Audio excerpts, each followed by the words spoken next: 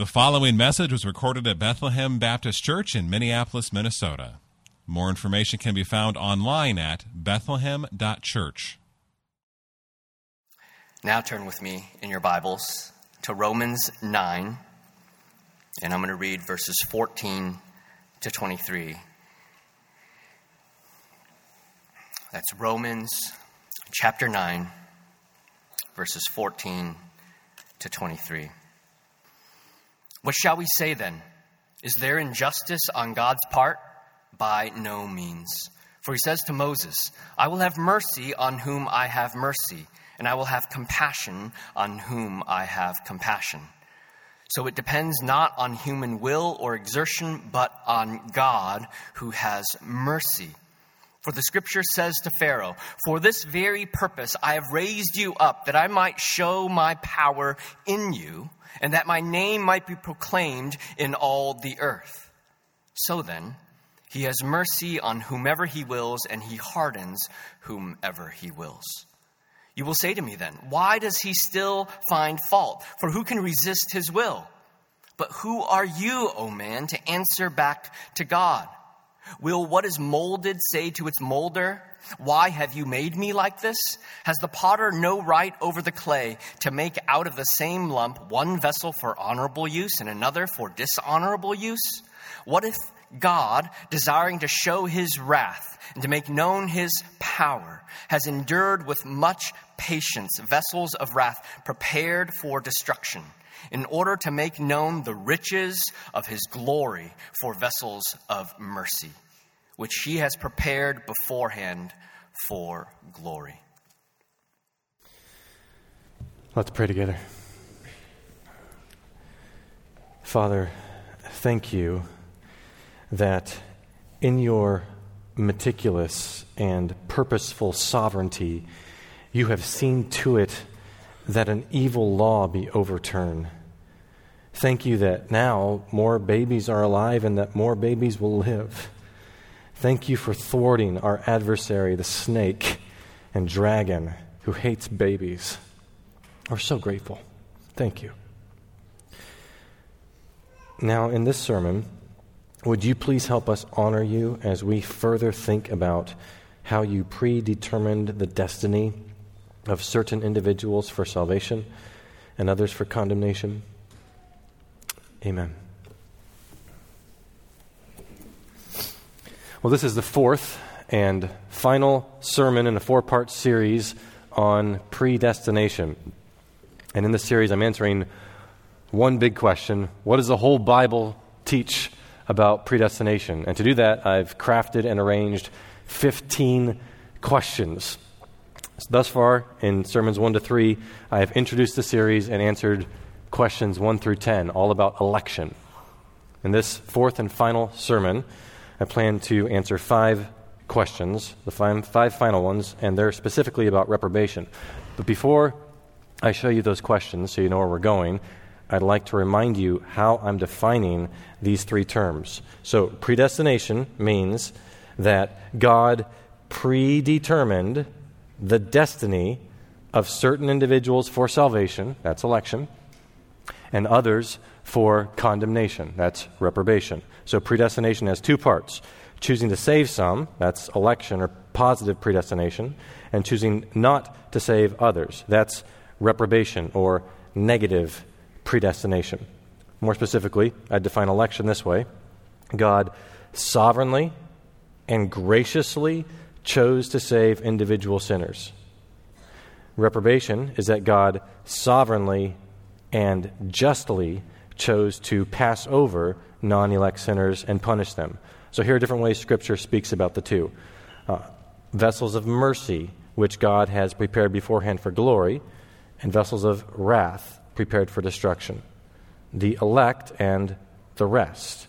Jesus' sheep and not Jesus' sheep. So election is positive predestination for eternal life with distinct goals in accord with God's love, mercy, and grace.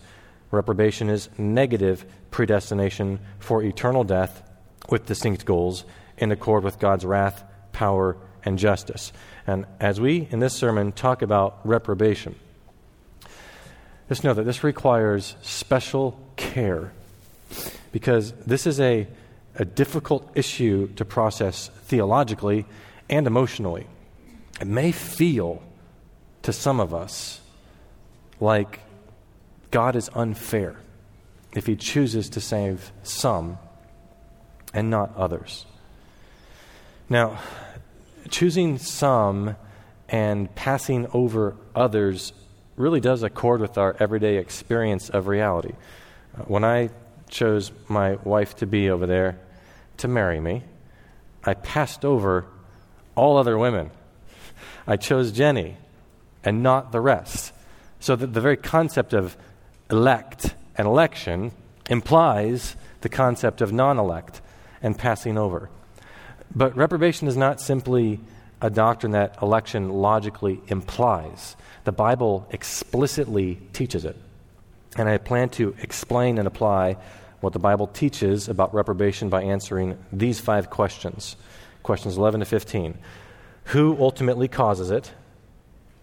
How does God accomplish it? What's the result of it? What's the goal of it? And who deserves blame for it? So we'll start with question 11. Who ultimately causes reprobation? A handful of New Testament passages explicitly or implicitly specifies who the ultimate cause of reprobation is. And the primary passage on reprobation is Romans 9, 6 through 29. So we begin there. We just read part of it. And I'd summarize it this way. God, the potter, prepared vessels of wrath for destruction. So God, in Romans 9, is the one who passes over individuals he has not chosen. God chose Jacob and rejected Esau, though they were not yet born and had done nothing either good or bad, verse 11 says. God sovereignly chose whether to have mercy and compassion on a person or whether to harden a person. So what's decisive is not what a human desires or does. What's decisive is God's choosing to have mercy or compassion on a person. It depends on not human will, not exertion, but on God who has mercy. That's what verse 16 says.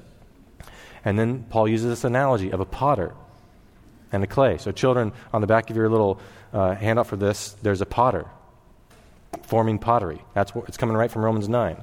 God is the potter, and humans are the clay. That's what the analogy teaches. God has the right to form one vessel for honorable use.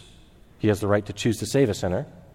And God has the right to choose another vessel for dishonorable use. He has the right to choose to pass over and condemn a sinner. And then Paul says this in verses 22 and 23. What if God, desiring to show his wrath and to make known his power, has endured with much patience vessels of wrath prepared for destruction, in order to make known the riches of his glory for vessels of mercy, which he has prepared beforehand for glory. So humans fit into one of two groups: vessels of wrath prepared for destruction, or vessels of mercy, which he's prepared beforehand for glory. That's either reprobation or election.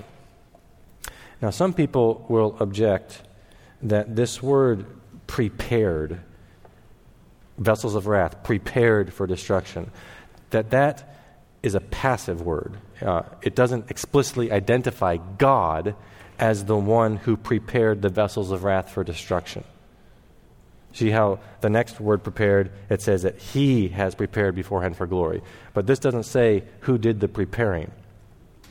This word prepared is what theologians call a divine passive, because the unstated actor in the literary context is God. So let me just illustrate what a passive is so you can follow me better here.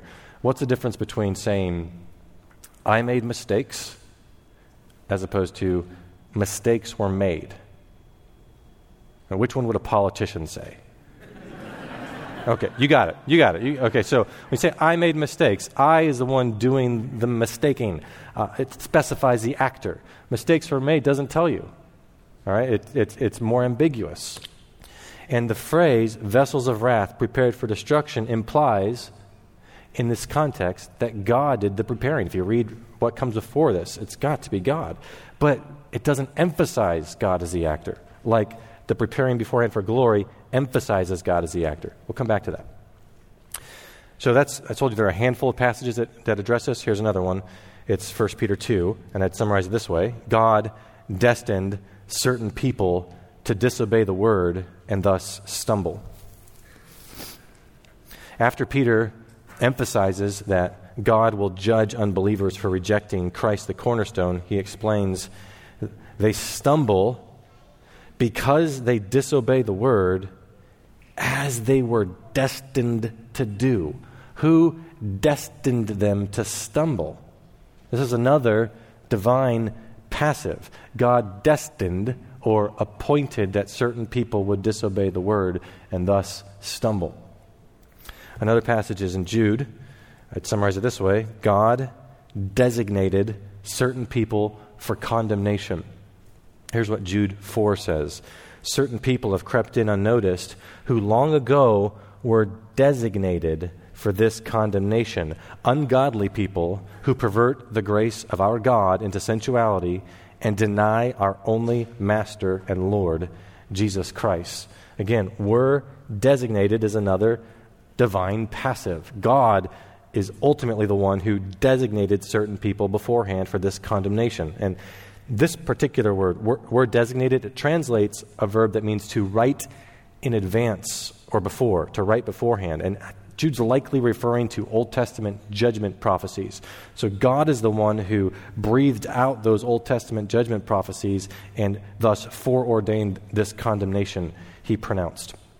Here's another passage, or two of them actually, from Revelation 13:8 and 17:8. I'd summarize it this way. God intentionally did not write the names of certain individuals in the book of life before he created the world. Revelation 13:8, all who dwell on the earth will worship it, everyone whose name has not been written before the foundation of the world in the book of life of the Lamb who was slain. And 17:8, the dwellers on earth whose names have not been written in the book of life from the foundation of the world will marvel to see the beast. Both of these passages are using the passive voice again, but it's again divine passive. God wrote certain names and not others in this book before he created the world. The book of life is a book that records the names of those who will enjoy eternal life with God. And God intentionally did not write the names of certain individuals in this book before he created the world. Finally, one more passage. It's actually two, but it reads exactly the same. In Matthew 11 and Luke 10, I'd summarize it this way. God hid Jesus' message from the wise and understanding. Here's what the Gospels say. Jesus declared, I thank you, Father, Lord of heaven and earth, that you have hidden these things from the wise and understanding and revealed them to little children. Yes, Father, for such was your gracious will. This isn't a passive here, this is active. You have hidden. And these things refers to Jesus' message. God hid Jesus' message from certain people and revealed it to others. And Jesus' prayer here is striking because he praises God not merely for hiding his message. Excuse me, I said it the wrong way. Not merely for revealing it, but also for hiding it. Would you think to pray that way? Jesus prayed that way. Thank you, Father, that you not only revealed the message, but you hid your message. And you think, why would he thank God for that? And he says at the end, here's the reason, for such was your gracious will. And that means good pleasure. If something pleases the Father, it also pleases the Son. And if it pleases the Father and the Son, it should please us as well. But that leads to a question. Does God reveal and conceal in the same way, symmetrically? Have you heard the term double predestination before? Double predestination? Well, what do we think? Are election and reprobation symmetrical? Double predestination means that you have election, positive predestination, and reprobation, negative predestination. That's how I've been defining it. But there's another way to use that term that I wouldn't agree with. So let me show you two views on double predestination. One is equal or symmetrical double predestination, and the other is unequal or non-symmetrical double predestination. So according to the equal view, God elects and reprobates people in the same way, symmetrically. According to the unequal view, God elects and reprobates people in different ways. According to the equal view, election and reprobation are equally active decrees. Not so for the unequal view. According to the equal view and reprobation, God sovereignly chose to work unbelief in certain unfallen individuals and condemn them. According to the unequal view and reprobation, God sovereignly and justly chose to pass over non-elect sinners and withhold his regenerating grace. So when I refer to double predestination and defend it, I'm referring to unequal or non-symmetrical double predestination. Both of these views agree that God is absolutely sovereign over reprobation. So when God chose to save certain individuals and pass by others, his choices were deliberate, not accidental. But these two views differ in how God thought about individuals when he chose to save them. So in this equal view, God thought about individuals as unfallen, morally neutral. But in the unequal view, God thought about individuals as fallen, as sinful. And at least 5 reasons support this unequal or non-symmetrical view. So here are 5 reasons that God thought about individuals as fallen and sinful when he chose to save them. Number 1, God chose to save individuals in love and with delight. But reprobation brings God sorrow. Number 2, elect sinners are in no way responsible for election, but non-elect sinners are responsible for condemnation. No sinner deserves election. Every sinner deserves condemnation. So reprobation does not mean that God decreed to transform innocent human beings into wicked ones and then damn them. God doesn't harden or condemn innocent humans. Number 3, election highlights that God is gracious, and reprobation highlights that God is just. Number 4, Romans 9:22 and 23, that passage uses an active voice for election and a divine passive for reprobation. Again, the active is vessels of mercy, which he prepared beforehand for glory. The passive is vessels of wrath prepared for destruction. And Paul's use of the active and passive there suggests that we should not treat election and reprobation as symmetrical. And finally, number 5, the Bible depicts God as thinking about us before the foundation of the world as guilty sinners and thus needing to be saved. Remember in Ephesians 1 that one of the goals of election is that God chose us before the foundation of the world that we should be holy and blameless, which means he's thinking of us as unholy and blameworthy. So you don't plan to show mercy to someone unless that person's in need. And God planned to show mercy to us because he thought about us as sinners who needed to be rescued.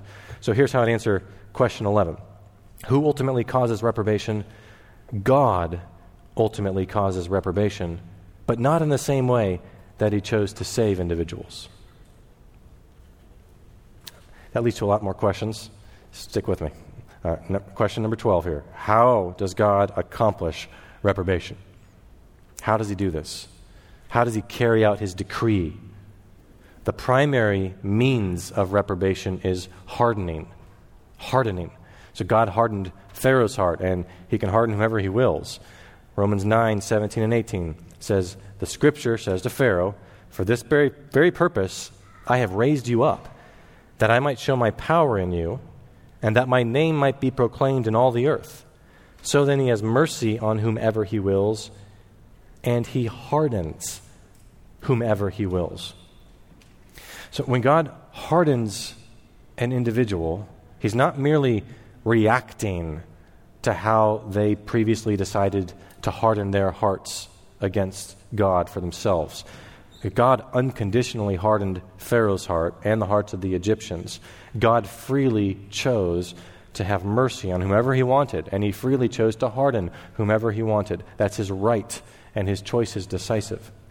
So the primary means of reprobation is hardening, and several other passages combine two other metaphors in addition to hardening, and those are blinding and deafening. Blinding and deafening. Isaiah 6, 9 and 10 says, "Go," this is God is commissioning Isaiah, "Go and say to this people, keep on hearing, but do not understand. Keep on seeing, but do not perceive. Make the heart of this people dull, their ears heavy. Blind their eyes, lest they see with their eyes and hear with their ears and understand with their hearts and turn and be healed." The New Testament quotes this passage at least 5 times. It's in all 4 of the Gospels and in Acts, and also alluded in John 9 and Romans 11.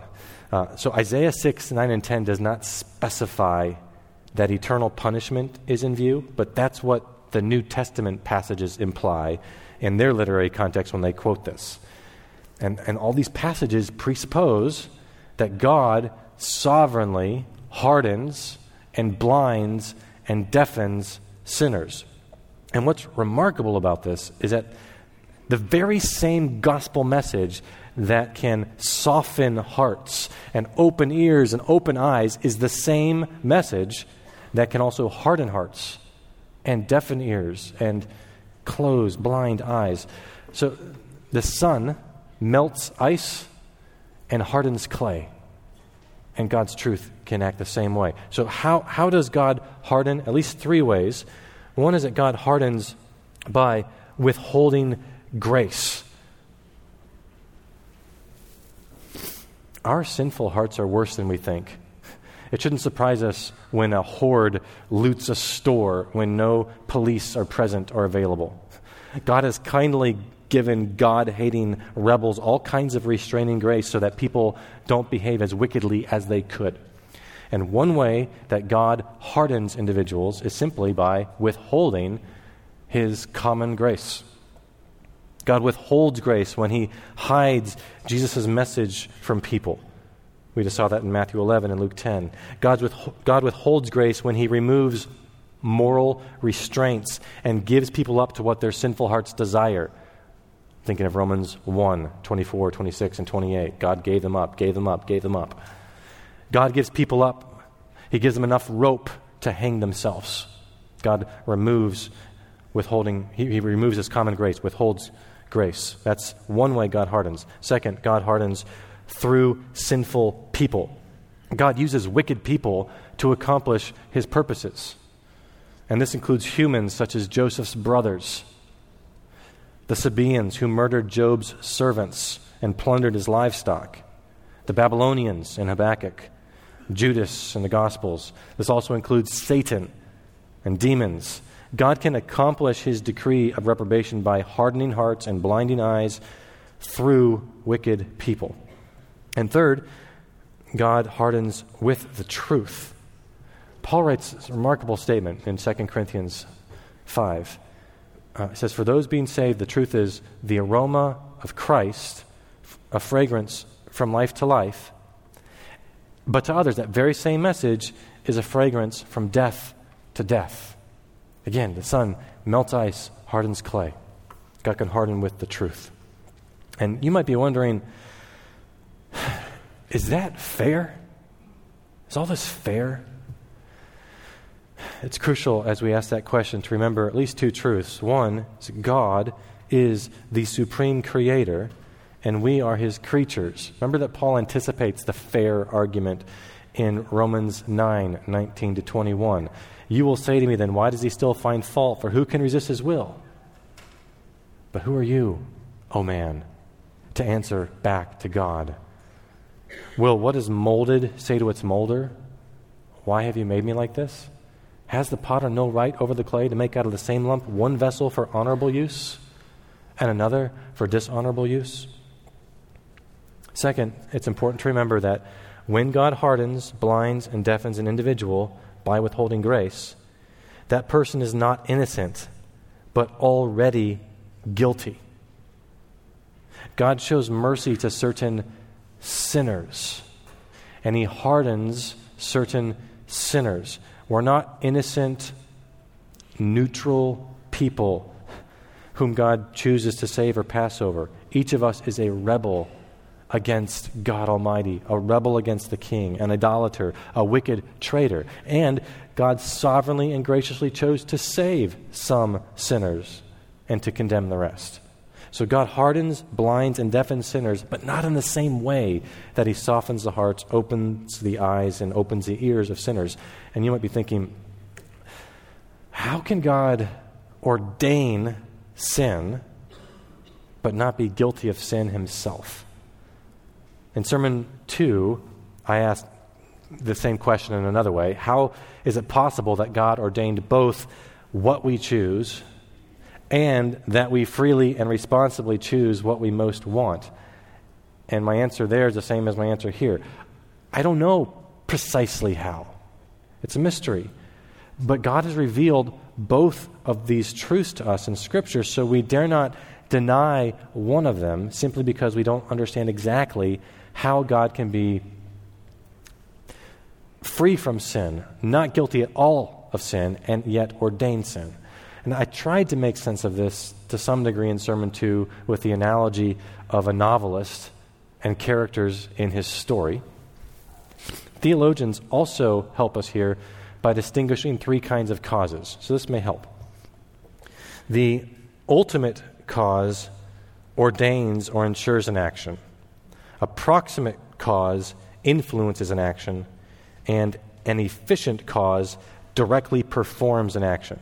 So an example is David's census. The ultimate cause of David's census is God. 2 Samuel 24 says, the Lord incited David to number Israel and Judah. Ultimate cause. The proximate cause in that case is Satan. So 2 Chronicles 21 says that Satan incited David to number Israel. And an efficient cause in that case is David. King David commanded Joab to number the people, and then later he said, I have sinned greatly for what I have done. Here's another example, the death of Christ. The ultimate cause of the death of Christ is God. Jesus was delivered up according to the definite or predetermined plan and foreknowledge of God, Acts 2:23. The people did whatever God's hand and God's plan had predestined to take place. That's Acts 4:28. A proximate cause of Christ's death is the Jews. They incited Jesus' death by demanding that Pilate crucify Jesus. You can read about this in the Gospels. And an efficient cause of Christ's death is the Gentiles. Acts 2:23 says at the hands of lawless men, and then 4:27, and the Gentiles carried out Jesus' crucifixion. Specifically, Pontius Pilate ordered it, and the Roman soldiers performed it. So David's census and the death of Christ illustrate three levels of causes. God, as the ultimate cause, accomplishes his purposes through secondary, that is proximate and efficient causes. The secondary causes intend evil, but God intends it for good. And the people who freely sin as secondary causes are accountable to God for their sinful actions. Now, one caution here. Describing God as the ultimate cause may be misleading, since the word cause typically means to make something happen. So we must emphasize that God is never the efficient cause of evil. He never infuses evil thoughts or intentions into the hearts of sinners. God is not sinful. So here's how I'd answer question 12. How does God accomplish reprobation? God accomplishes reprobation by hardening hearts, blinding eyes, and deafening ears. I believe that's what Scripture teaches. Question 13. What is the result of reprobation? Remember, I've defined reprobation this way. God sovereignly and justly chose to pass over non-elect sinners and punish them. And punish them. The result is punishment. And thinking about this is heavy. It is sorrowful, even terrifying. Eternal punishment is the opposite of eternal life, supreme joy, ultimate satisfaction. It's hell. Hell is punishment, destruction, banishment, a place of suffering eternally. At least 5 terms describe the destiny that God predetermined for non-elect sinners. One is wrath. Paul asks in Romans 9:22, what if God, desiring to show his wrath and to make known his power, has endured with much patience vessels of wrath? A second word is destruction. Again, in Romans 9:22, those vessels of wrath are prepared for destruction. Destruction there translates a word that commonly occurs in the New Testament for the eternal ruin that unbelievers will experience. And third, Paul asks in Romans 11:7, what then? Israel failed to obtain what it was seeking. The elect obtained it, but the rest were hardened. So what was it that Israel was seeking? It's in Romans 9:31 and 32, a right standing with God. So a result of hardening is, number 3, not obtaining a right standing with God. 4 is from Jude 4. Jude explains certain people have crept in unaware, have crept in unnoticed, who long ago were designated for this condemnation. Condemnation. That anticipates Jude 5 to 16 and refers to when God finally condemns unrepentant sinners. So condemnation is our 4th term. And finally, from Revelation 20:15 is a lake of fire. This is a terrifying scene. If anyone's name was not found written in the book of life, he was thrown into the lake of fire. All 5 of those terms are the result of reprobation. And how should we feel about this? Is it okay to feel sorrow? Should we feel sorrow? Yes, absolutely we should feel sorrow. I'll give you 2 passages that explain why. First is, this is how God feels. Ezekiel 33, verse 11, God says, as I live, declares the Lord, I have no pleasure in the death of the wicked, but that the wicked turn from his way and live. And then Paul writes these God-breathed words about his fellow Israelites at the very beginning of Romans 9. He says, I'm speaking the truth in Christ. I'm not lying. My conscience bears me witness in the Holy Spirit that I have great sorrow and unceasing anguish in my heart. For I could wish that I myself were accursed and cut off from Christ for the sake of my brothers, my kinsmen according to the flesh. So yes, we should feel great sorrow. That's not all we should feel, but we should feel at least that. So here's how I'd answer question 13. What is the result of reprobation? The result of reprobation is wrath, destruction, not obtaining a right standing with God, condemnation, and a lake of fire. In short, hell. Question 14. What is the goal of reprobation? If it brings God sorrow to pass over non-elect sinners and punish them, then why did he choose to do it? Is his sorrow fake or false? No, God's sorrow is not fake. It's genuine. As we saw in Sermon 3 last week, it's possible for a person to genuinely have 2 competing desires and to act in accord with one desire without in any way making that other desire fake or false. So, what does God value more highly than saving all humans without exception. God, in his infinite wisdom, ordained election and reprobation to be the way they are because his sovereign choices will glorify him in a way that other situations would not. And we simply do not know all the reasons that God sovereignly chose to pass over some and not others. We don't know. But God has revealed at least two goals. Number one is to glorify God for his wrath and power. And number two is to glorify God for the riches of his glory for vessels of mercy. Now, those two goals are not parallel. The first goal is subservient to the second. The second is ultimate. So let's isolate them and think first about goal one, to glorify God for his wrath and power. Romans 9:22 and 23 says, "What if God, desiring to show his wrath and to make known his power, has endured with much patience vessels of wrath prepared for destruction?" We'll stop there. So just note those two ways that God, in his sovereignty and justice, chose to pass over non-elect sinners and punish them. And these two ways make much of God.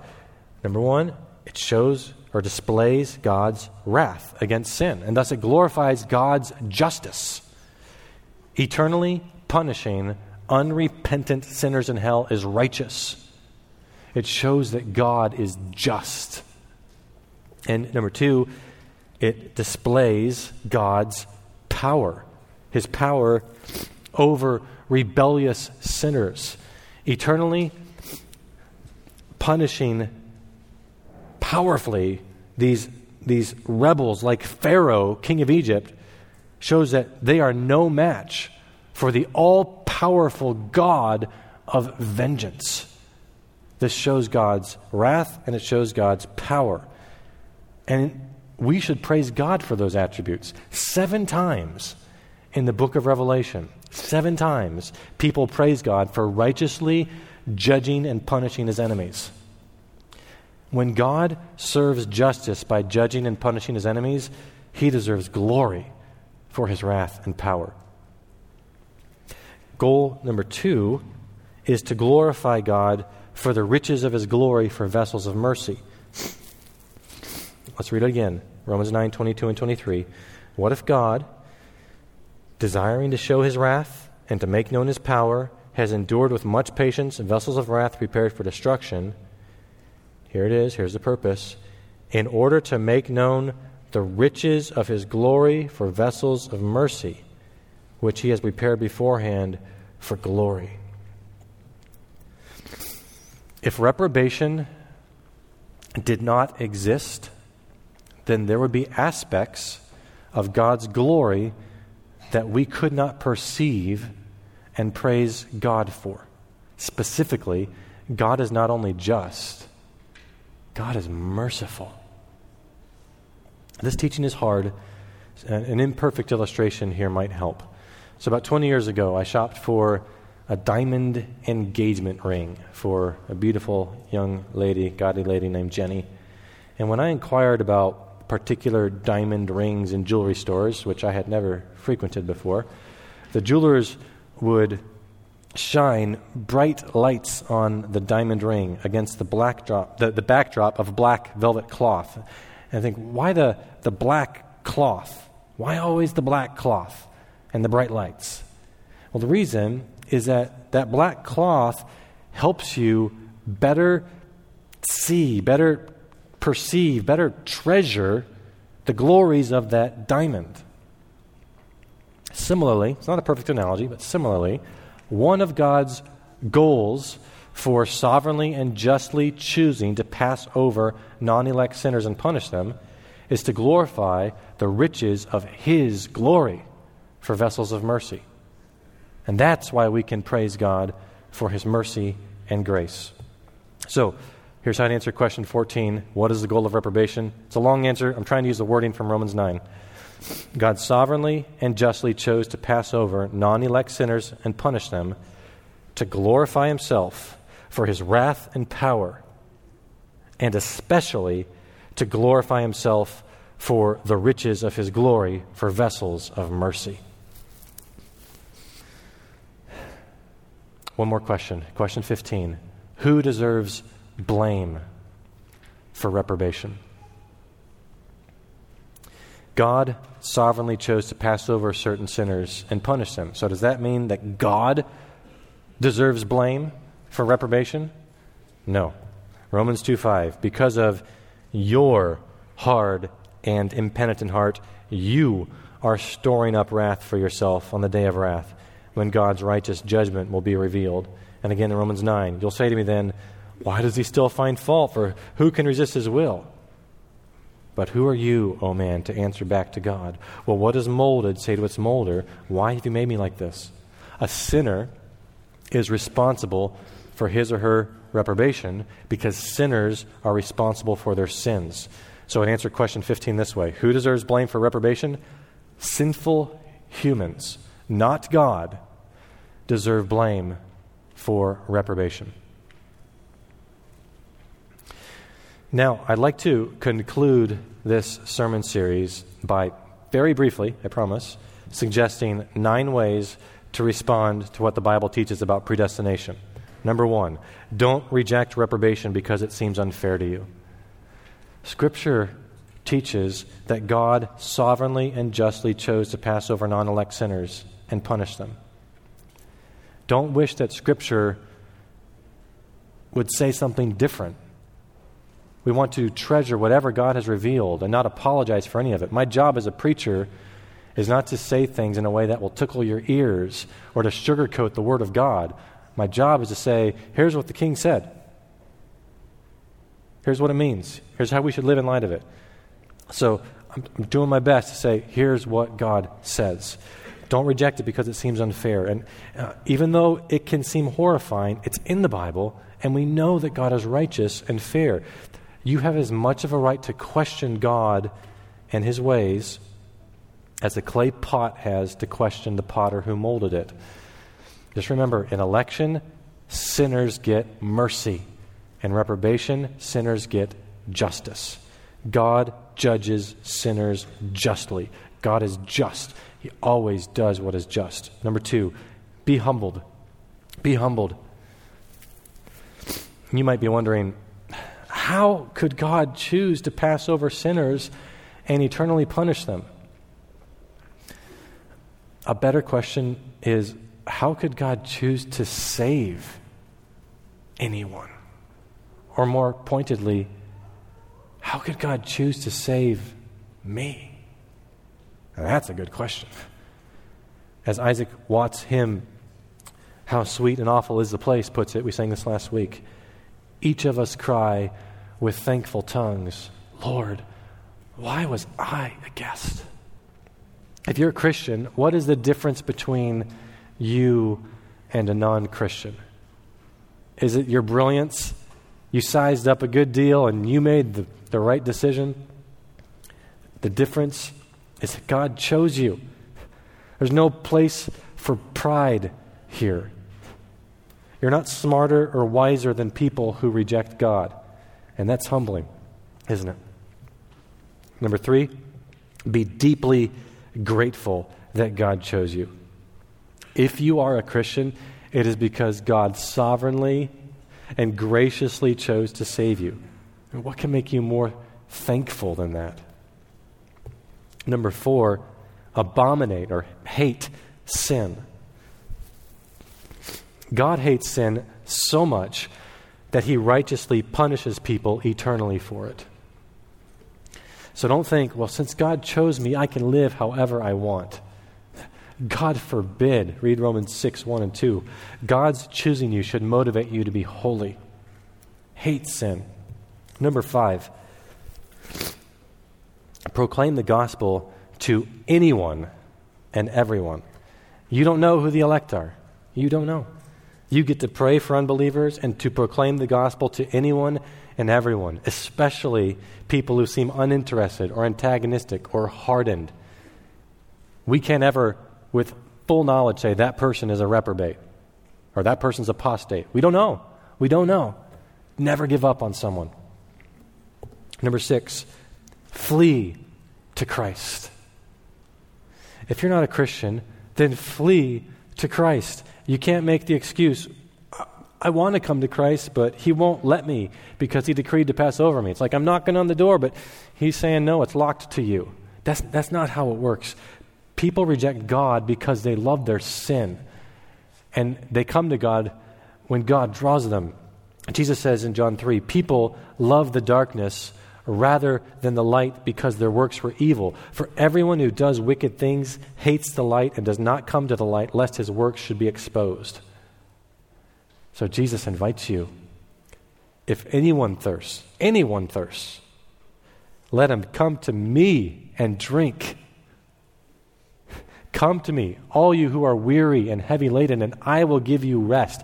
That's Jesus' invitation. What will you do with Jesus? Number 7, don't expect to understand every aspect of predestination. Curious minds will inevitably wonder, how can God be the ultimate cause of reprobation and humans still be responsible for their condemnation? Again, that's a mystery. I can't fully explain that philosophical tension because the Bible doesn't. Number 8, trust God. You might be tempted to distrust God when you think about specific unbelievers who are dear to you, a family member or a close friend. It might be helpful to remind yourself that you don't know with certainty the spiritual condition of anyone, only God does. But more importantly, you should trust God, the rock. His ways are perfect, for all his ways are justice. All of them. All of them. You can't comprehend all the reasons that God does what he does, but will you trust his character? Will you trust him, the God of justice? And finally, number 9, praise God for his wrath, power, and mercy. You should feel deep sorrow when you think about some people who will rebel against their Creator forever and never experience the joy of knowing and treasuring God. And you should praise God because he designed reprobation to glorify his wrath and power and mercy. That's why Jesus praised God for hardening some. Remember how he prays? I thank you, Father, Lord of heaven and earth, that you have hidden these things from the wise and understanding and revealed them to little children. Yes, Father, for such was your gracious will. So now, after 4 weeks considering predestination, I pray that God will use this study to help you increasingly treasure God and to glorify God for his wrath and power, and especially to glorify God for his mercy, his undeserved kindness to you, and to proclaim the gospel freely and boldly.